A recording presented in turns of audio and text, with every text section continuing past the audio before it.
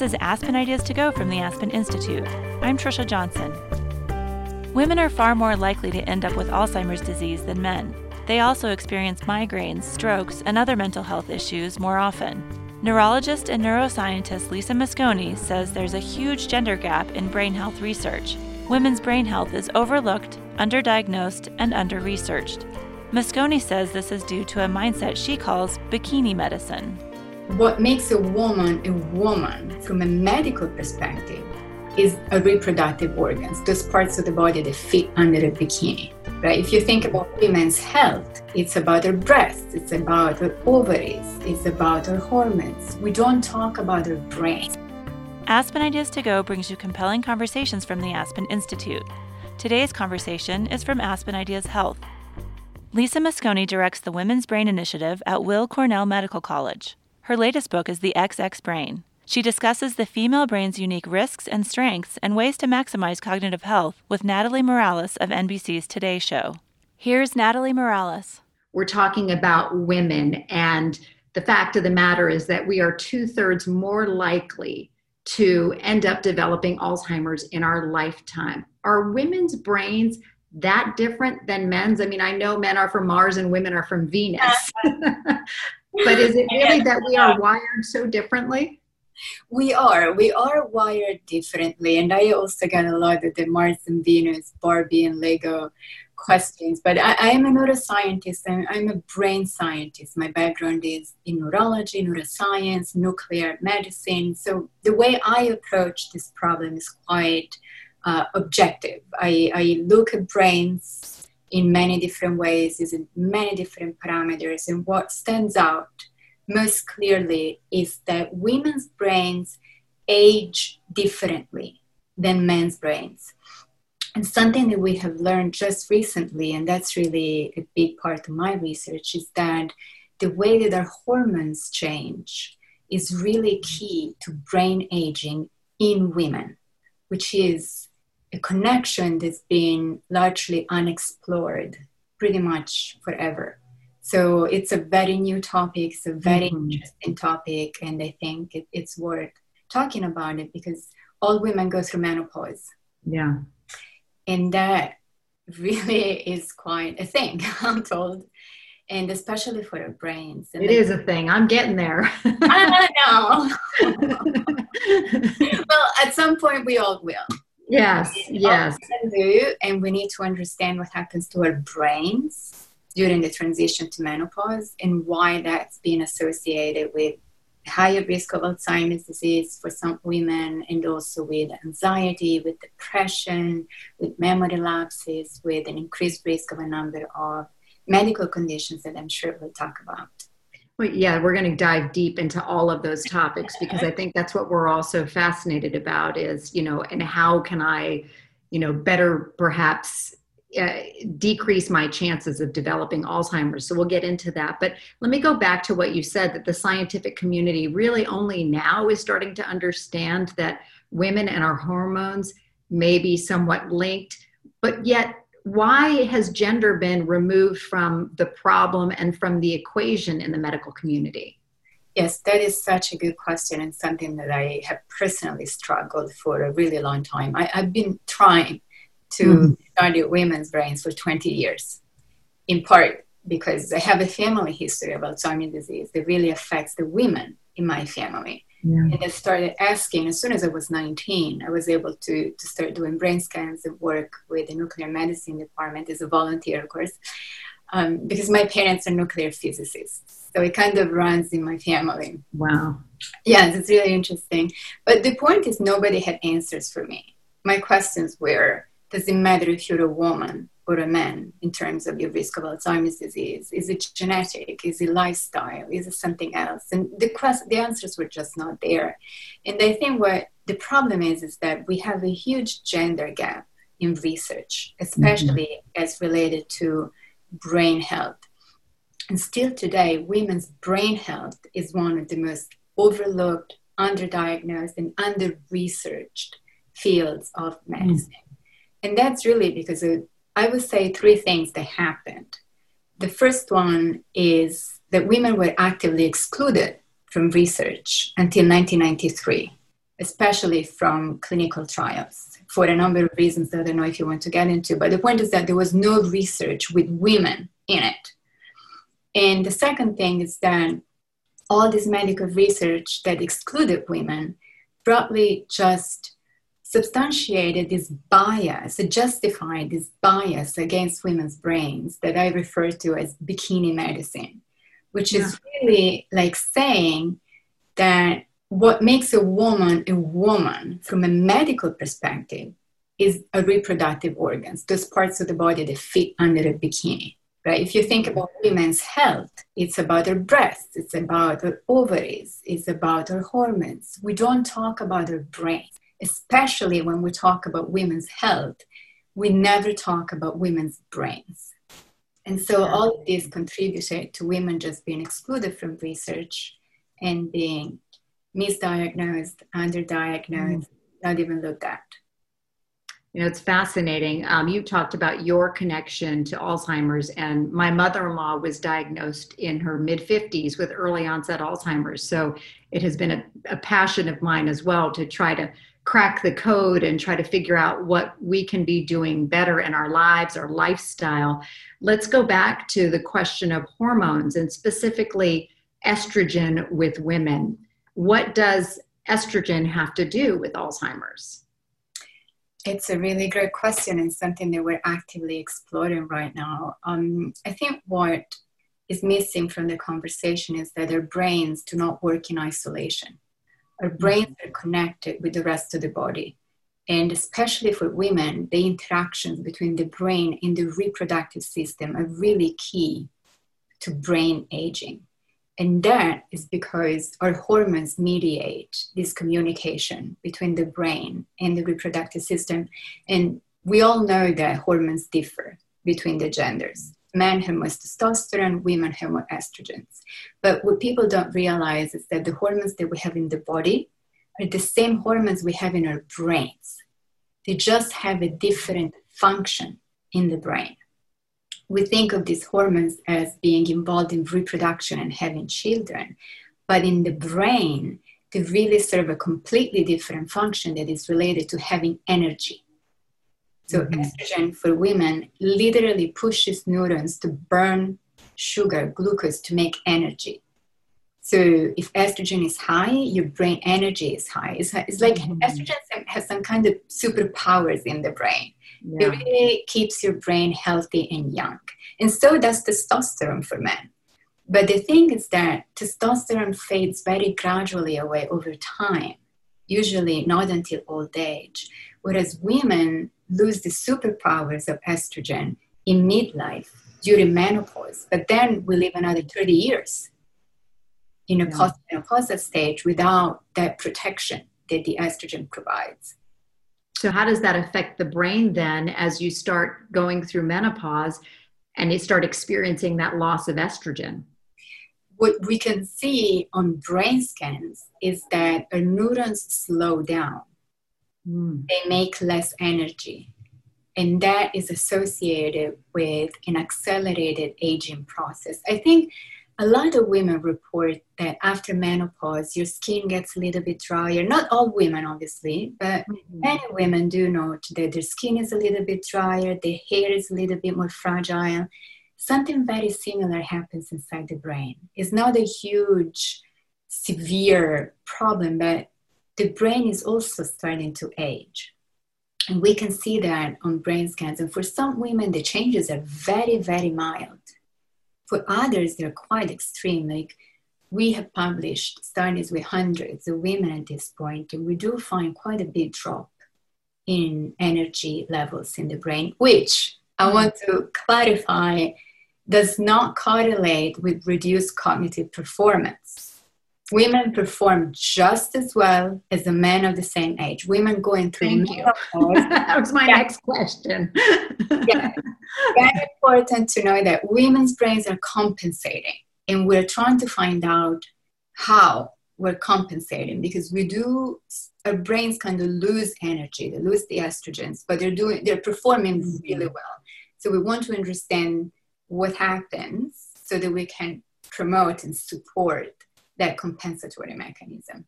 So and you write a whole, I mean, there's a couple of chapters in the book, but there's a whole section particularly that focuses on hormone replacement therapy and who should think about it, who shouldn't.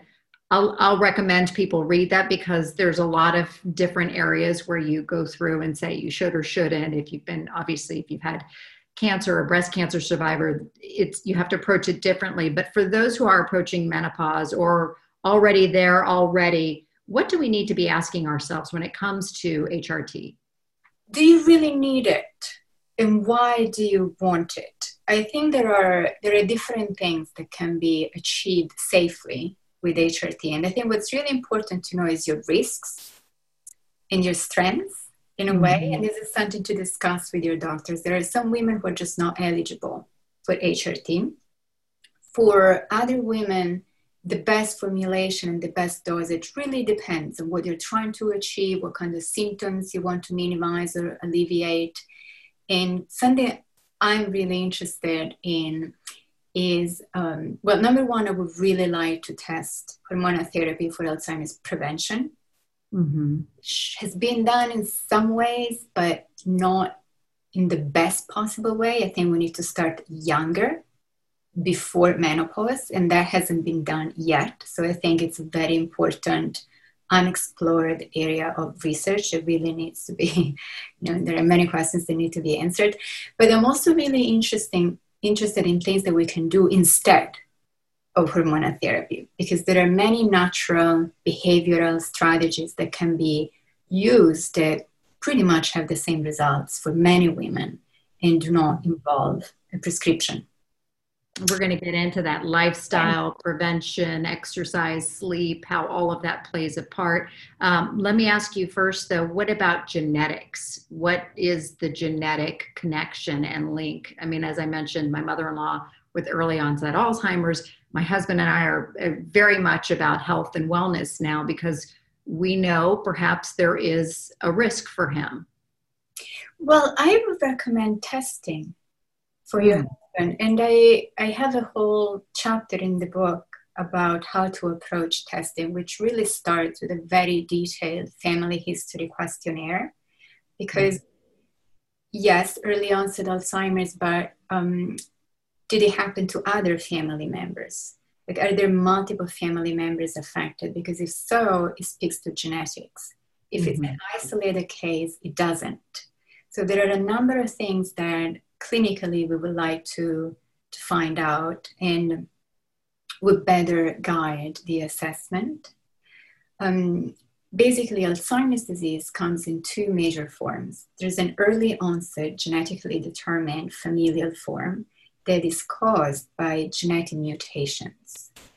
And that is an aggressive form of Alzheimer's disease. So I'm hoping your husband does not carry any genetic mutations, but he is most likely eligible for testing, or actually his mother is first. 98 to 99% of all Alzheimer's cases do not carry these genetic mutations. And for the majority of Alzheimer's cases, it's really the interplay of genetic risk factors rather than mutations, but also medical history, lifestyle, and environment that really all together modulate risk of Alzheimer's disease and hormonal health. Especially. Let me ask you about that because there are some medical risk factors that could also affect your risks of developing Alzheimer's. Heart disease, thyroid disease, metabolic disorders, TBI, traumatic brain injury as well. Can you talk a little bit about that? Yes, there are many different medical conditions that do not necessarily directly affect the brain or cause Alzheimer's, but they could trigger an initial predisposition. They could promote Alzheimer's disease. And these include the ones that you just mentioned, and especially for women, metabolic disorders seem to be really, really important because they do have a hormonal component. So these factors really interact. And what I think is really, really important is that there are many different risk factors for Alzheimer's disease that we know of. And I believe in the book I listed over 30. And we're just learning how these risk factors affect the genders differently. And it really looks like men and women almost have two separate pathways towards Alzheimer's disease. That men are more cardiovascular in nature, whereas for women, they're more hormonal, metabolic, and inflammatory. So there are some things, there are some risk factors that affect and increase risk of Alzheimer's more in women than in men, and the other way around. And I think something quite funny in a way is that many risk factors affect women more than men, or only women and not men in terms of risk of Alzheimer's disease. But the number one risk factor for Alzheimer's disease in men is not being married to a woman. What? Yes. Why is that? There are so many studies that looked into possibilities, different permutations, and the number one factor for men is not being married to a woman in that case. I mean, I don't think it's necessarily being married to a woman as much as being in a supportive, healthy, nurturing relationship, because the studies were done on data that was collected many, many years ago where same-sex marriage was just not allowed in these countries. So it's restricted to men who were married to women, to traditional marriages. But the point is that women are really good at taking care of people.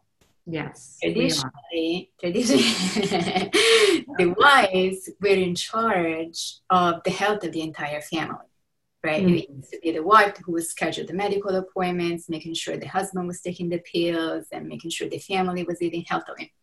So I thought that was really cute when I read it. Which is a perfect segue to lifestyle and prevention and some tips. And we have some viewer questions.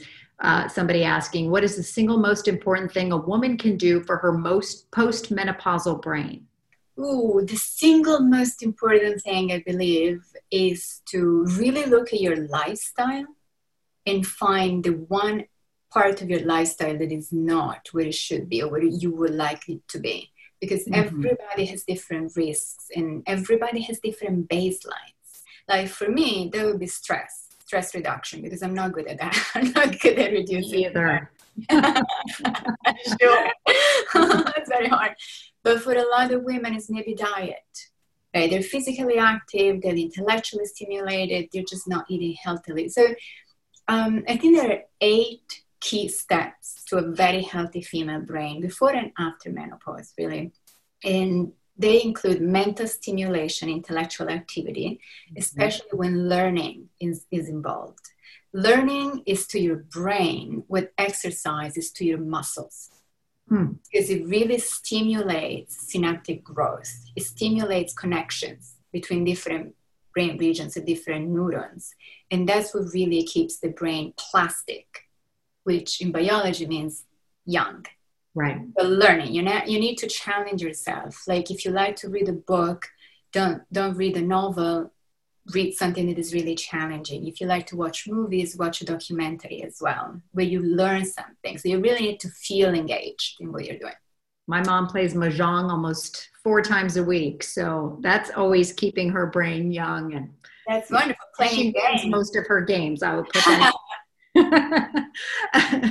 But besides that, I mean, I know that diet has to be in that 8 steps, right? Diet, how important is moderating what you eat, but also what kinds of foods should we be eating? As you also wrote the book, The Brain Book, the brain food.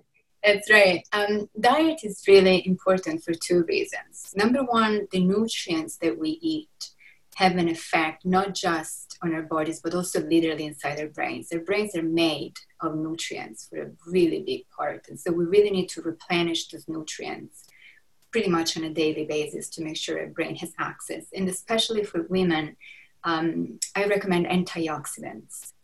We have found using brain scans that there's a very strong correlation between your intake of antioxidants from the diet, which is vitamin A, C, and E, and your brain energy levels throughout the lifespan, but also after menopause. It really looks like the more of these nutrients you consume on a daily basis, the higher your brain energy over time and throughout aging. And the second reason is that we eat three times a day. Most people do 3 times a day, sometimes even more than that. So we literally have 3 chances every day to make a choice that is supportive of brain health.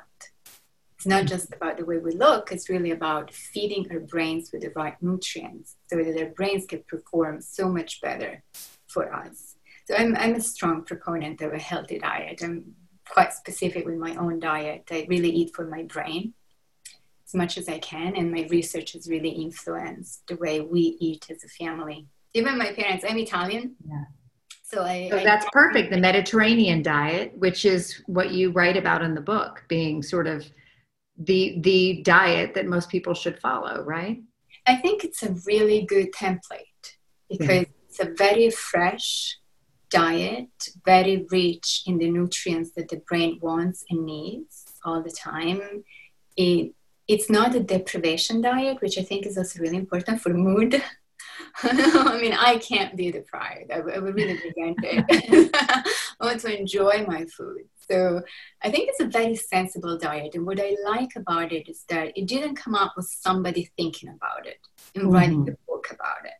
It's really the result of thousands of years of women consuming that diet and doing significantly better than women who live on a Western diet. I think that the contrast is quite clear, but it doesn't have to be Mediterranean. I think it's more the concept, right? It's more like the framework. So plant-based or plant-centric with a good amount of vegetable oils, especially unrefined ones, and a lot of fiber. Fiber is really good for you, and it also really helps regulate hormones. Just something we don't talk that much about, and we should. Fish, legumes. So there's this huge study that was done in England with hundreds of thousands of women showing that the more fish and legumes you eat, the later on in life you go through menopause. Interesting. I think it's really interesting. It speaks to the nutrients, really the fiber and the omega-3 fatty acids, and also complex carbohydrates. And they also show that the more processed foods you have in your diet, the more refined sugar you have in your diet, the earlier in life you go through menopause, even if you have no genetic reason to do it. So I think that really speaks to diet as an important, not just something we do for fun or for pleasure, but something like food is function. And it's something that we can actively do. We have control over it. Exercise also is an important factor. And I like, you write in the book that slow and steady wins the race. The moderate exercise is the route to go, rather than a lot of people are now taking all these, when we were going to gyms, we could take high intensity classes. Now we're doing the videos at home. But why is slow and steady a better pace for exercise? And how much exercise should we be getting? I think slow and steady really translates to moderate intensity. And there are studies that really looked into that in women, very specifically only women and not men and women together. And they showed a very clear inverted U shape between intensity and gains. So if you have zero intensity or very low intensity, you have no gains. But as the intensity starts going up, so are the gains until you reach that hip. And that's for moderate intensity exercise. As you go towards higher intensity, your gains start decreasing. And that's for women who are ages 40 and older. So it looks like as long as our hormones and their physiology is really supportive, in general, you can do whatever you like. Any exercise is really super helpful. For many women, and these are all average studies, right? You have a huge group of people, you look for what works for the average person. For women who are older than 40, and especially post-menopause, it looks like a moderate intensity exercise, I believe, is just more sustainable. I think what happens is that it gives you enough gains, but you also do it often enough that you can see a benefit. Whereas I think for many people, you go very high intensity and then you're tired, you just don't do it consistently enough. If you do, great. Yeah. But what I think is really important is that if you can't, if you don't like it, that's okay. There's no reason to feel bad about it just because it's trendy, right? What about, I was going to ask you about sleep, because we have a viewer who says, how does poor sleep quality impact women and their brains as they age? Oh, it does. And that's my issue, right? Stress reduction and lack of sleep. So this is from the Science Foundation, National Science Foundation. They really show that women sleep worse than men, pretty much at any age. We have trouble falling asleep. We have trouble staying asleep. And the quality of the sleep and the structure of the sleep is much more easily disrupted as well. And that seems to really overlap with midlife, middle age. Mm-hmm. For many women, I don't want to sound like everything is hormonal, but there is a hormonal impact on sleep as well, because our hormones are changes. And what happens is that there's a very specific part of the brain. It's called the brainstem. It's down here, and it's in charge of sleep and wake.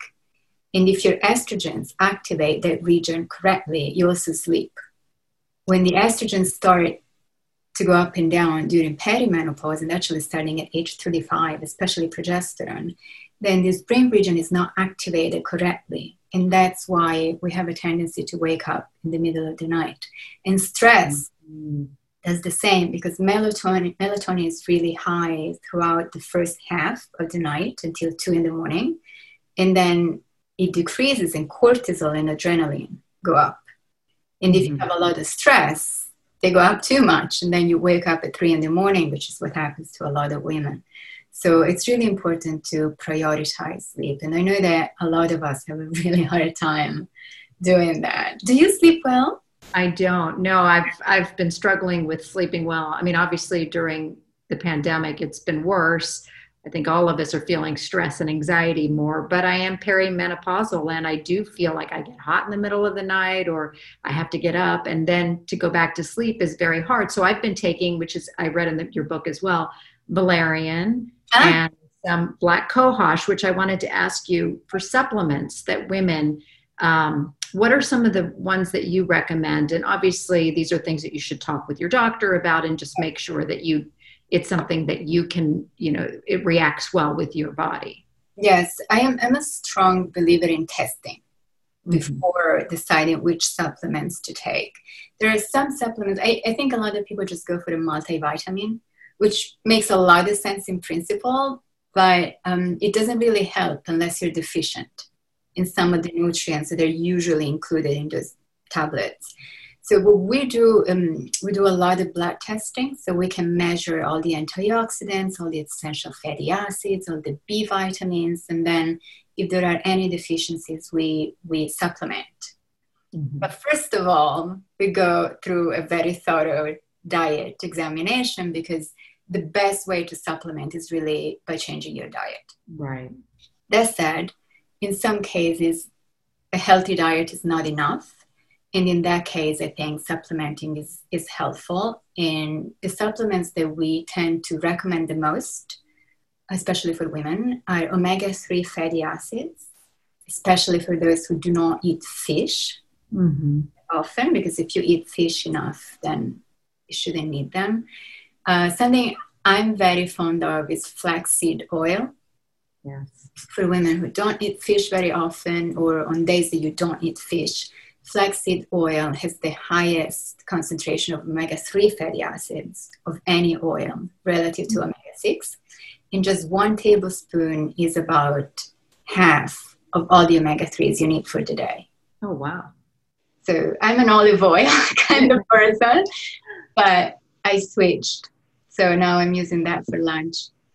Fascinating. And what about, vitamin E, vitamin C? Yes, the antioxidants I find to be really, really important. And I would encourage postmenopausal women especially to consider taking them.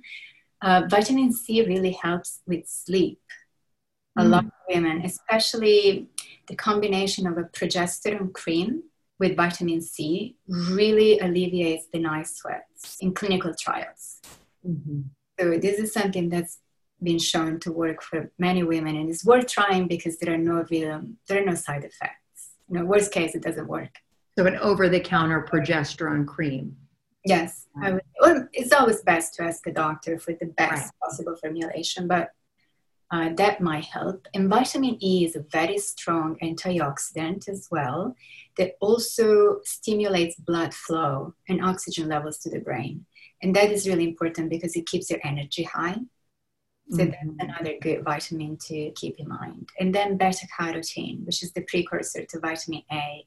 And honestly, antioxidants are really best obtained from the foods that we eat.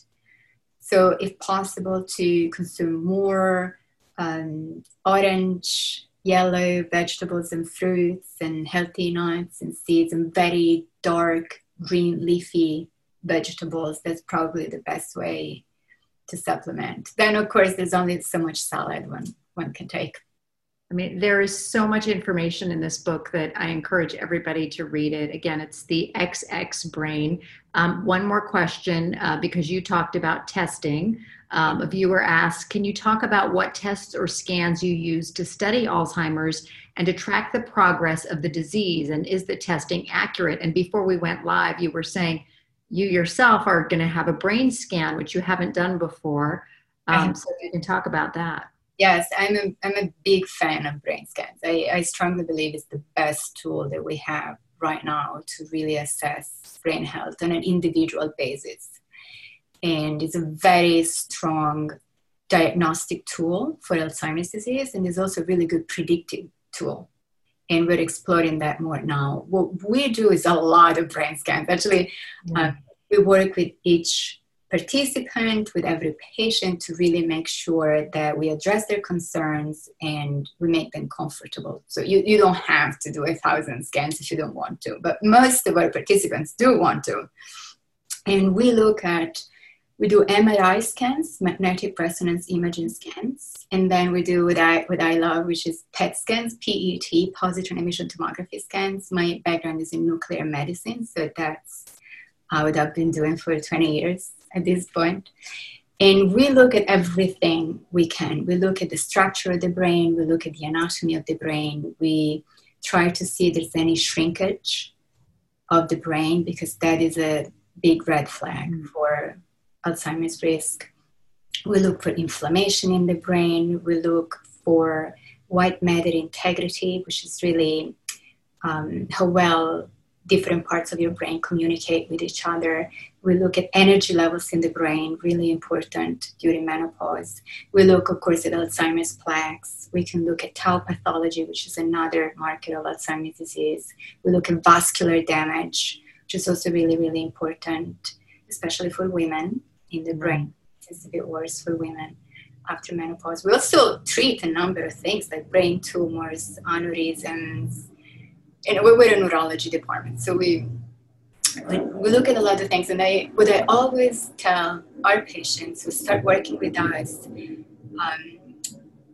the youngest at this point is 40, but we just lowered the age range to 35. And we tell them, come as soon as you can, because it's really helpful to have a good, strong baseline. It's helpful to you for life, because right now you have no problems. And this is your brain now when you have no problems. God forbid, in 10 years, you do have some issues or some concerns, especially during menopause. That happens a lot. Right. And we do another brain scan, and we can compare.